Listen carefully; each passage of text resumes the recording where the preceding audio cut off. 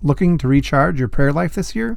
Jesus Listens is a new 365-day prayer devotional from Sarah Young, available now at jesuscalling.com/JesusListens. I've been really blessed by my bandmates as I made a transformation into contemporary Christian music. In fact, one of the first times I was able to perform one of my Christian songs was on a Hootie and the Blowfish stage in front of 9,000 people. My bandmate said, "Why don't you hop up to the front and we'll be your backing band?" So I sang a song of hope and redemption and Jesus to 9,000 people. It showed me, in fact, they accepted my new walk. And that was more meaningful than anything as a band going forward. Welcome to the Jesus Calling podcast. Recent attention to mindfulness through the popularity of prayer and meditation apps reminds us how important it is to stay in the present with God. Our perspective is transformed when we are more able to recognize God in each moment. Scripture backs up this premise with the statement, "Pray without ceasing." When we open our hearts to the presence of God in every moment, we begin to look at life differently. Today's guests both pay special attention to the present by emphasizing the importance of a daily walk with Jesus. Both wrestle with conditions that require ongoing attention. Jim Sonnefeld, drummer for the rock band Hootie and the Blowfish, addresses his alcoholism on a daily basis, noting that his spiritual growth blossomed when he made that decision to practice a daily surrender, a daily prayer, and a daily devotion. Our second guest, Sarah Gruber, deals with chronic disease. Over the initial and very scary discovery, she has found that the daily impact of an ongoing illness presses her into a complete dependence upon God. My name is Jim Sonnefeld. I'm a musician, songwriter, singer, father, son, husband. I write songs. I try and share a positive message of transformation, of victory, and honesty. I grew up in a fascinating little town called Naperville, Illinois, and we were on the edge of the cornfields, a suburb of Chicago, sort of pointing westward, and it allowed me to dream and look out over this cornfields and always think about where life might take me. My life sort of ran through two things, sports and music. Sports always had me chasing a ball. My competitive spirit came alive when I could compete, and it was wonderful. We were in tennis, soccer, baseball, football, swimming, you name it, basketball. But I always had another thing in my heart in music, and that came from my parents as well. They had some cool tastes in music. They listened to anything from 60s rock to R&B to some other more classical styles, and I took it all in. I loved it. Eventually, my parents decided that drum lessons might do me good, so we signed me up to start taking drum lessons in the 7th grade. I mainly was a loner when it came to music, though. I listened to music with friends, but I drummed in the basement alone on my headphones, hour after hour after hour. Though I started drumming early in life, I was a late bloomer when it came to interacting with other musicians. And it wasn't until a gap year after my junior year in college that I first joined a band. It was a great little alternative band called Bachelors of Art down in Columbia, South Carolina. And it was a great sort of inspiration for me to realize I would be able to pursue something in music. I moved on to a cover band called Tootie and the Jones, and we played mostly cover music, and I learned there to play guitar and piano and how to sing on stage, so that was a great learning environment again. And then either coincidence or a little luck or providence put me in front of a group of guys that were also from Columbia called Hootie and the Blowfish. It was at the same time we were all graduating from the university, and none of us seemed to want to jump into a real job. So we rolled up our degrees, shoved them under the bed, and bought a van and committed to writing music together and chasing a dream. The first member of Hootie and the Blowfish I met was Mark Bryan. He played guitar, and we had a class together our last semester of college. But it was meeting the entire band or seeing them and having me in a situation where they were on stage and I was watching from the audience that was a huge moment for me and Hootie and the Blowfish. I had just been burned out of an apartment, an entire complex. Took about a dozen of us and our belongings into the wind when a fire broke out on the second floor. We were all scrambling for a place to live and clothes to put on our backs. And I stood next to the Hootie and the Blowfish stage one night while they were playing in a club. Mark Bryan took off his hat and made an announcement to the audience that said, "Our friend Jim here was in the apartment fire on campus, and I'm going to pass my hat around, and I hope that you all will contribute something because he doesn't have a bed to sleep in or a kitchen to cook in." And that was my first experience meeting Hootie and the Blowfish. A great enactment of love, unconditional love, and giving, using their position on stage to influence some giving for somebody who really needed it. At that time, I was kind of homeless. At that moment, I realized Hootie and the Blowfish were not just a great local band, but a great bunch of guys. 6 months later, I was auditioning for that band, and as they say, the rest is history. The rise in fame and fortune in music is a glorious path, certainly, and we enjoyed and benefited greatly, but what is often unseen is the path back down to reality. And during that pathway back to earth, I struggled greatly emotionally and spiritually and chemically. I ended up resting in drugs and alcohol to make me feel better as I dealt with that conscious and subconscious pain. But it was a moment on a Sunday morning in November of 2004 that brought me sort of to my knees. I was in a music studio, detached figuratively and I suppose literally from my own house. And I would make music out there and stay up late working, but also drinking. And on a Sunday morning, my 4-year-old daughter came bouncing up to the studio to see where Dad was.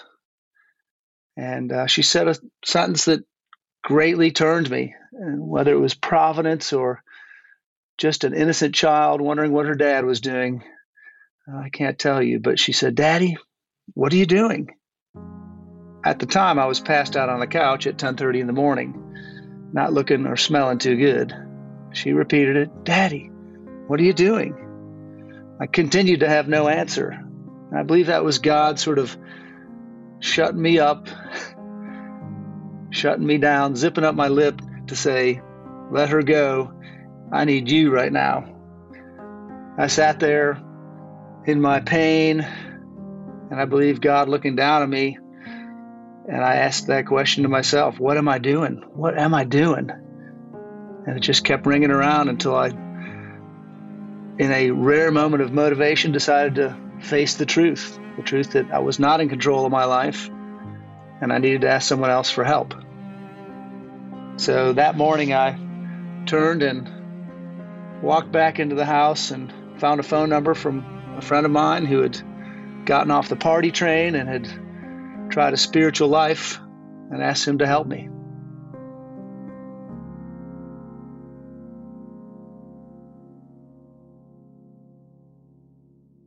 I spent a considerable time in my early sobriety listening to contemporary Christian music, which was having a great inspiration and positive effect on my thinking. I needed to move from my old thinking, my old ways, into new ways. I was a 40-year-old man who thought he knew everything in life. I was, as Proverbs 26:12 says, a man who is wise in his own eyes. And I had the things that society told me made a man successful: a house, cars, a family, a paycheck. But as the Proverbs goes on to warn, it says there's more hope for a fool than the man who is wise in his own eyes. So I needed to realize I didn't know as much as I thought I did. And that's where a fellowship around me and some new spiritual concepts, or old ones rather, that I was relearning became so important. I found it difficult after a few years continuing on the road with Hootie and the Blowfish, after I'd changed my course and gone towards God and sobriety. I found it difficult understanding where my place would be. I eventually asked the band if we could take some time away from touring and recording, which we all agreed would be a good thing. This was around 2008. And it was during that period that my songwriting towards recovery and transformation and God really blossomed. I started writing in 2010 in that direction of spirituality by opening a Bible to reaffirming what Jesus taught, what he brought, what he asked of me, which was more than just believing him, it was following him. And that was a big change. I didn't need to stay home and just believe anything. I needed to go out and follow Jesus. And that led me to bringing my spiritual music to audiences, smaller audiences than I was used to, and giving them a message of hope and redemption. I realized in the mid-2000s that my spiritual life, my prayer life, needed to change. I had put a lot of pressure on 30 minutes of a sermon I was hearing on Sunday morning, as if that were to be enough to carry me through another 167 hours in a week. And when I made that decision to practice a daily surrender, a daily prayer, a daily devotion, I really saw an improved outlook and perspective in my life. It changed the way I felt and the way I acted. I ended up writing a song to speak to the daily prayer idea called Not Waiting on Sunday, and it continues to be one of the fan favorites for my audience. I'm not waiting on Sunday for my knees to hit the floor, not waiting on Sunday, 'cause sin keeps knocking at my door. I can't contain my love for you, so I'll make each day our Sunday. That's what I'll do.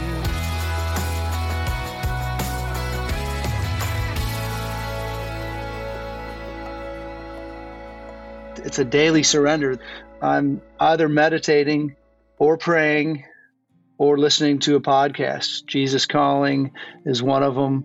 I'm nourished on a daily basis to act and live on a daily basis. So if this is the only day I get, I'm prepared. I haven't left anything to question or to chance. I start over tomorrow morning. I start over the next day if I'm lucky, with the same idea. I've got to give it to God. I've got to get my head straight and get my sails pointed toward the right beacon on the horizon. And for me, that's Jesus.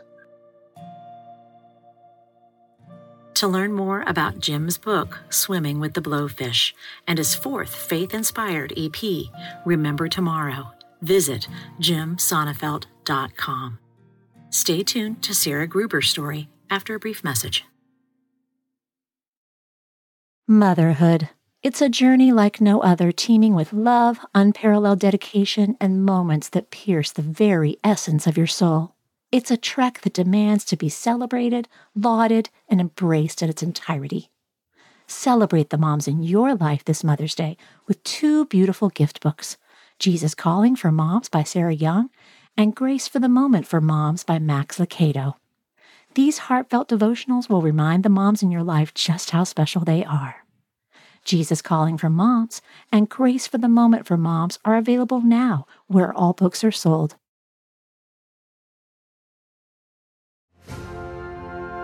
During times of transition and unknown next steps, it's more important than ever to cling to the promises of God and to tune your ear to what Jesus has to say. Jesus Calling for Graduates is an encouraging compilation of 150 devotions from Sarah Young's brand. Grads will find topics such as discerning God's will, self-worth, trust, support, and much more. Jesus Calling for Graduates is perfect for both high school and college graduates as they embark on the next chapter. Look for a special custom edition of Jesus Calling for Graduates, available exclusively at faithgateway.com.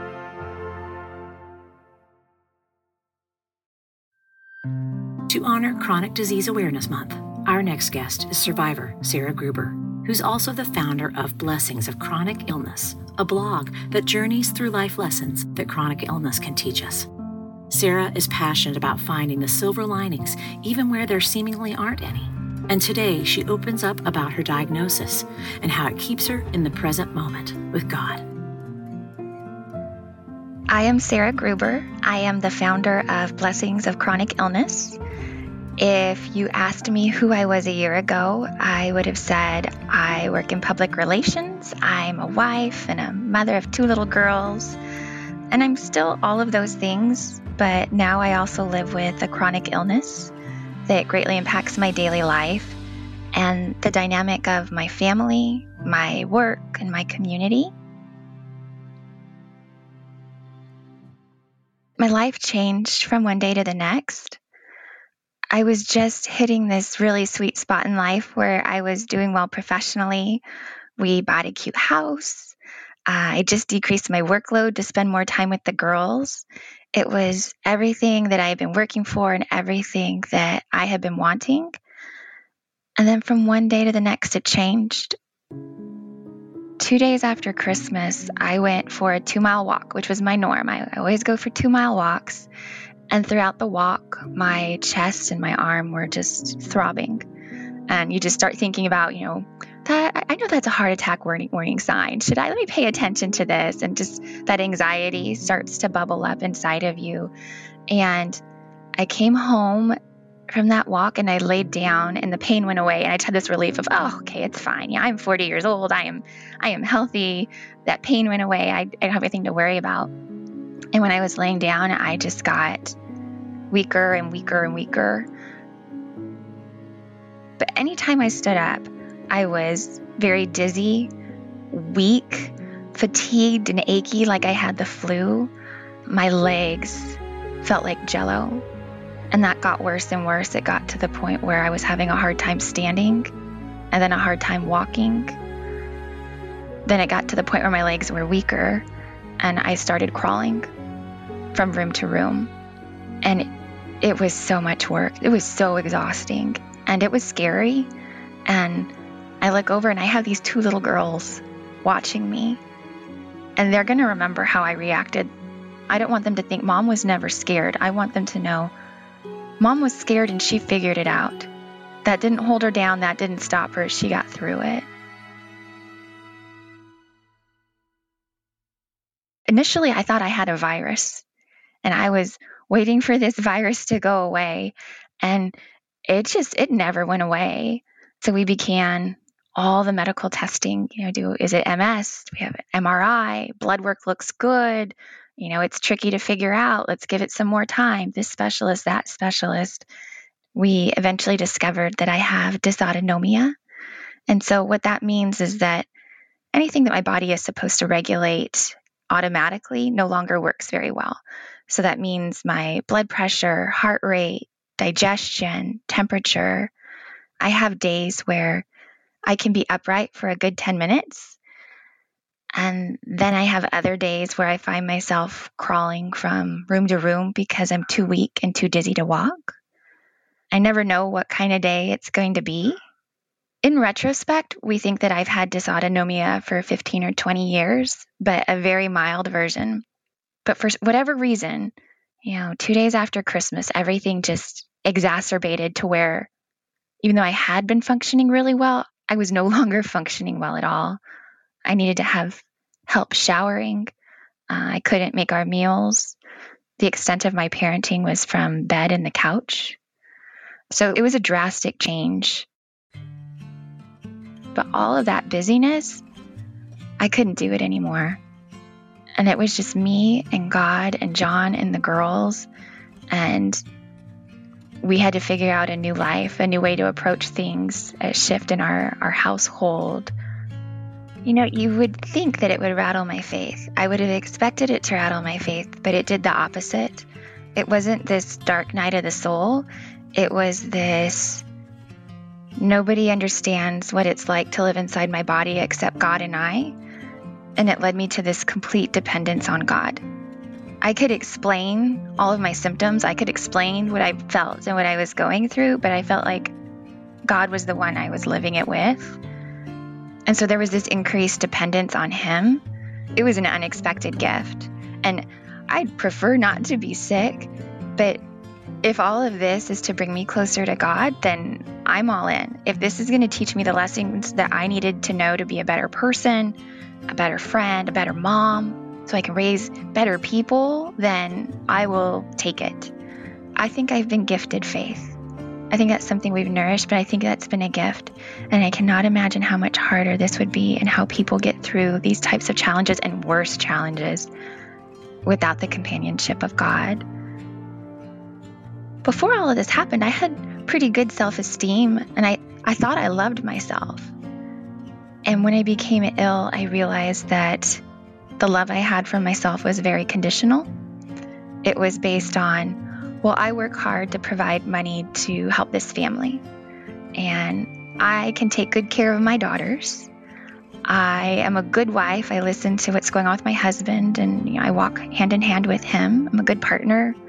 I can care for ailing family members. I can serve at church. I can do. And all of this, for some reason, will make me worthy. And I'd say the first few months that I was ill, when all of that was stripped away, and I started to feel very unworthy of the love and the care I was receiving, the support.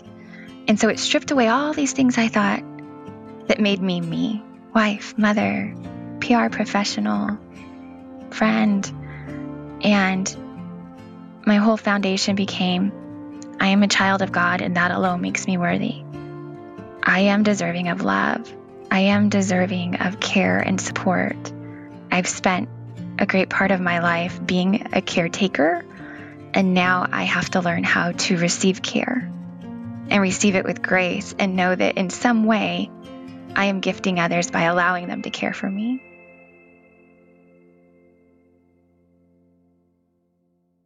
I think when we become ill, we always have that fear of, I don't want to be the burden. I don't want to slow you down. I don't want to give you more to do because you're already so busy. You don't have time to worry about me too. But this hasn't just been a lesson for me. It's been a lesson for everyone around me. I felt like I was learning so much about life and what really mattered and what didn't matter. All these myths I had about myself and the world were being shattered, and I felt like everything was just being rebuilt in beautiful truths. And I was so grateful for all of this, but I felt like, what is the purpose of me learning all of these wonderful things if I don't share them? I'm looking around at my friends and my family, and I'm thinking, looking at the course of life, most of us are going to be sick at one point or another. And if we're not sick, we're going to have somebody close to us who is sick. So I think it's good to have the experience of, this is what somebody else is going through. This is what they've learned. This is what's helping them. Before I became ill, can I read this? This is my favorite devotional. I don't know if I can do it without crying. There's this devotional that has resonated with me even before I became ill, and it's from August 12th in Jesus Calling. It says, "Come to me when you are weak and weary. Rest snugly in my everlasting arms. I do not despise your weakness, my child. Actually, it draws me closer to you because weakness stirs up my compassion, my yearning to help. Accept yourself in weakness, knowing that I understand how difficult your journey has been. Do not compare yourself with others who seem to skip along their paths with their ease. Their journeys have been different from yours, and I have gifted them with abundant energy. I have gifted you with fragility, providing opportunities for your Spirit to blossom in my presence. Accept this gift as a sacred treasure, delicate yet glowing with brilliant light. Rather than struggling to disguise or deny your weakness, allow me to bless you richly through it. We'd have different friends. We have a friend who's had several. She's a young mother, lovely human being, and she has had several brain aneurysms. And what am I going to do for her? How am I going to take care of her? And we gifted her that devotional because I just felt like I just wanted her to know how much God loved her. I wanted her to feel not alone. I was so drawn to that particular passage. So when we sent the Jesus Calling book to my friend who had that aneurysm, I tagged that one for her. This was all before I came ill. And then this ended up being my life. This one passage that spoke to me before any of these events happened, it's like he was preparing me. He was preparing the path that he was going to walk with me. And this devotional has been a big part of that for me. It put the right things in my spirit, in my head, in my heart, so that when my trouble hit, I could handle it better. And then I can share it. Isn't it so amazing when you have those moments, those little brilliant moments where you have these small miracles that maybe aren't so small, and you realize that God worked this just for you? All these little things that we take for granted.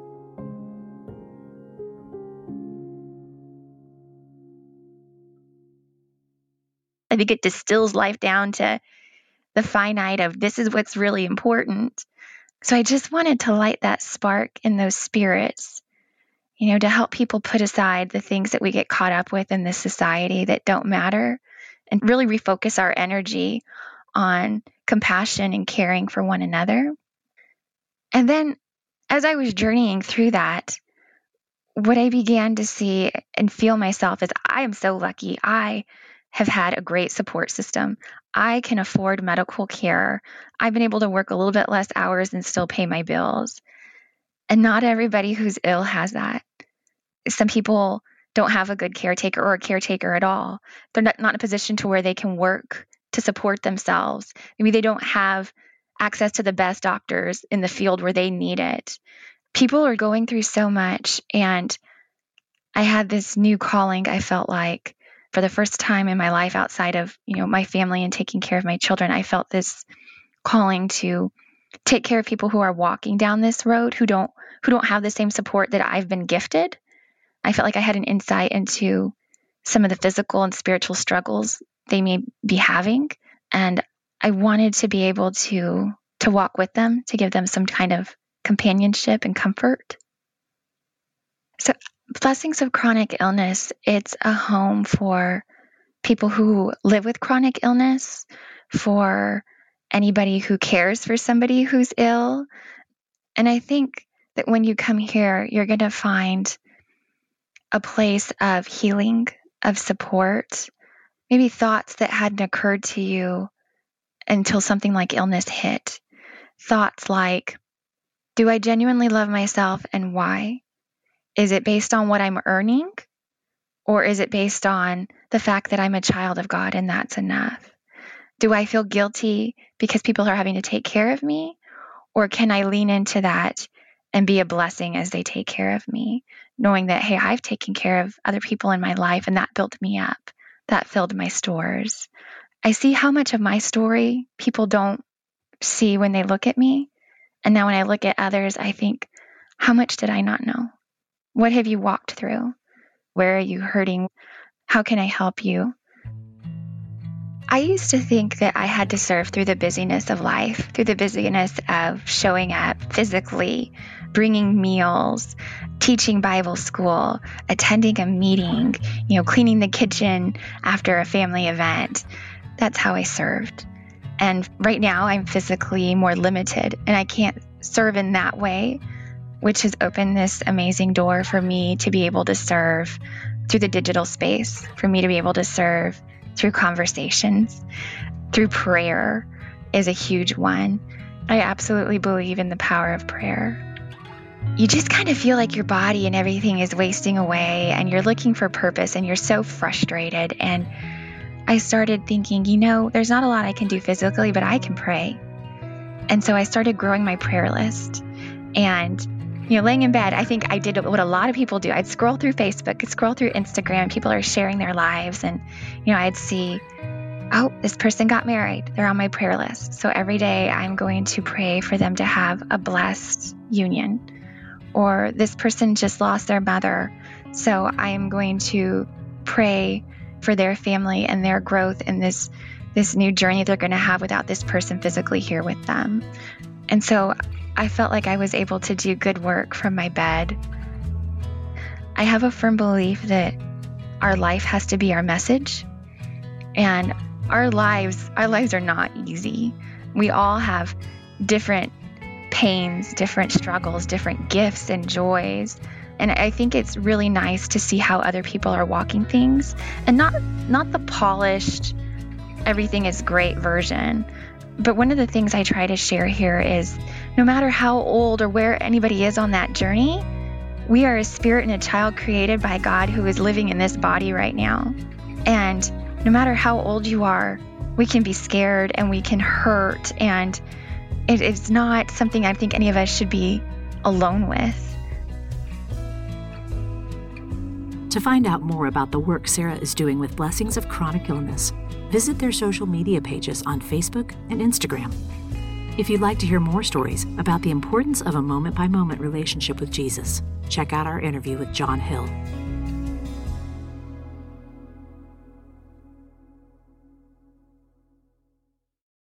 Next time on the Jesus Calling podcast, we'll hear from husband and wife duo David and Tamala Mann, who share how they keep God at the center of everything they do. He really has kept me and brought me from a mighty long way. And to have what we have and have accomplished what we've accomplished, it's because of my faith in God and just loving God, and the fear of God has always been in my heart.